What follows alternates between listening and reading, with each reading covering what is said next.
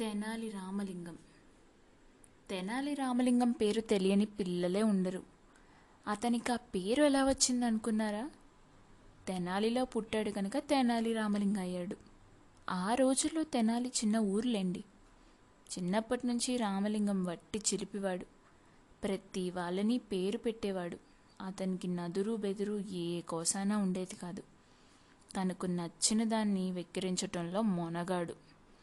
ఒకరోజు రామలింగం వీధిలో ఆడుకుంటూ ఉన్నాడు.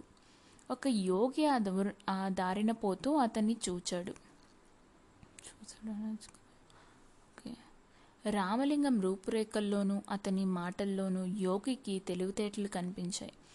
వెంటనే ఆయన రామలింగాన్ని దగ్గరకు పిలిచి శక్తి మంత్రం ఉపదేశించి ఇలా చెప్పాడు. నాయనా, ఈ మంత్రం 1000 సార్లు కాళికాదేవి గుడిలో జపిస్తే దేవి నీకు ప్రత్యక్షమవుతుంది. 1000 తలలతో కనిపిస్తుంది. నీవు భయపడకూడదు. అప్పుడు దేవి మెచ్చుకొని నీవు కోరుకున్న వరం ఇస్తుంది అని చెప్పి యోగి వెళ్ళిపోయాడు. ఒక మంచి రోజు వచ్చిందాకా ఆగి ఆనాడు అర్ధరాత్రి పూట రామలింగం ఒంటరిగా కాళికాదేవి గుడికి వెళ్ళి యోగి చెప్పిన మంత్రం 1000 సార్లు జపించాడు.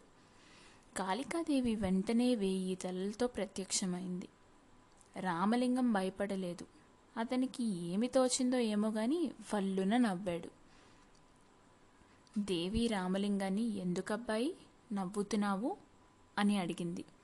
మీరు కోపగించుకోనంటే మనవి చేసుకుంటాను అన్నాడు జంకు వంకు లేకుండా రామలింగం.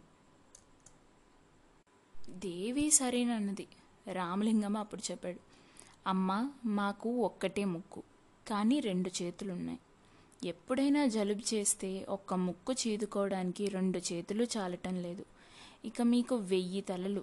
కర్మజాలం జలుబు చేస్తే ఆ 1000 ముక్కులు చీదుకోవడానికి ఈ 2 చేతులు ఎలా చాలుతాయా? నవ్వు వచ్చింది. దేవి కూడా అతని మాటకు నవ్వి, నాయనా, నన్ను చూచి నవ్వినవాడివి. ఇక నువ్వు ఎవరిని చూచి నవ్వు గనుక నీవు తప్పకుండా వికట కవి అవుతావు అంది. రామలింగం నమస్కరించి, తల్లి, ఏటు తిప్పి చదివినా చెడని మాట వరంగా ఇచ్చావు. ఇంతకన్నా నాకేం కావాలి అని అన్నాడు. కాళిక అతని తెలివితేటలు మెచ్చుకొని, వికట కవి అనే మాట ఎటు తిప్పి చదివినా మారేది ఏముంది?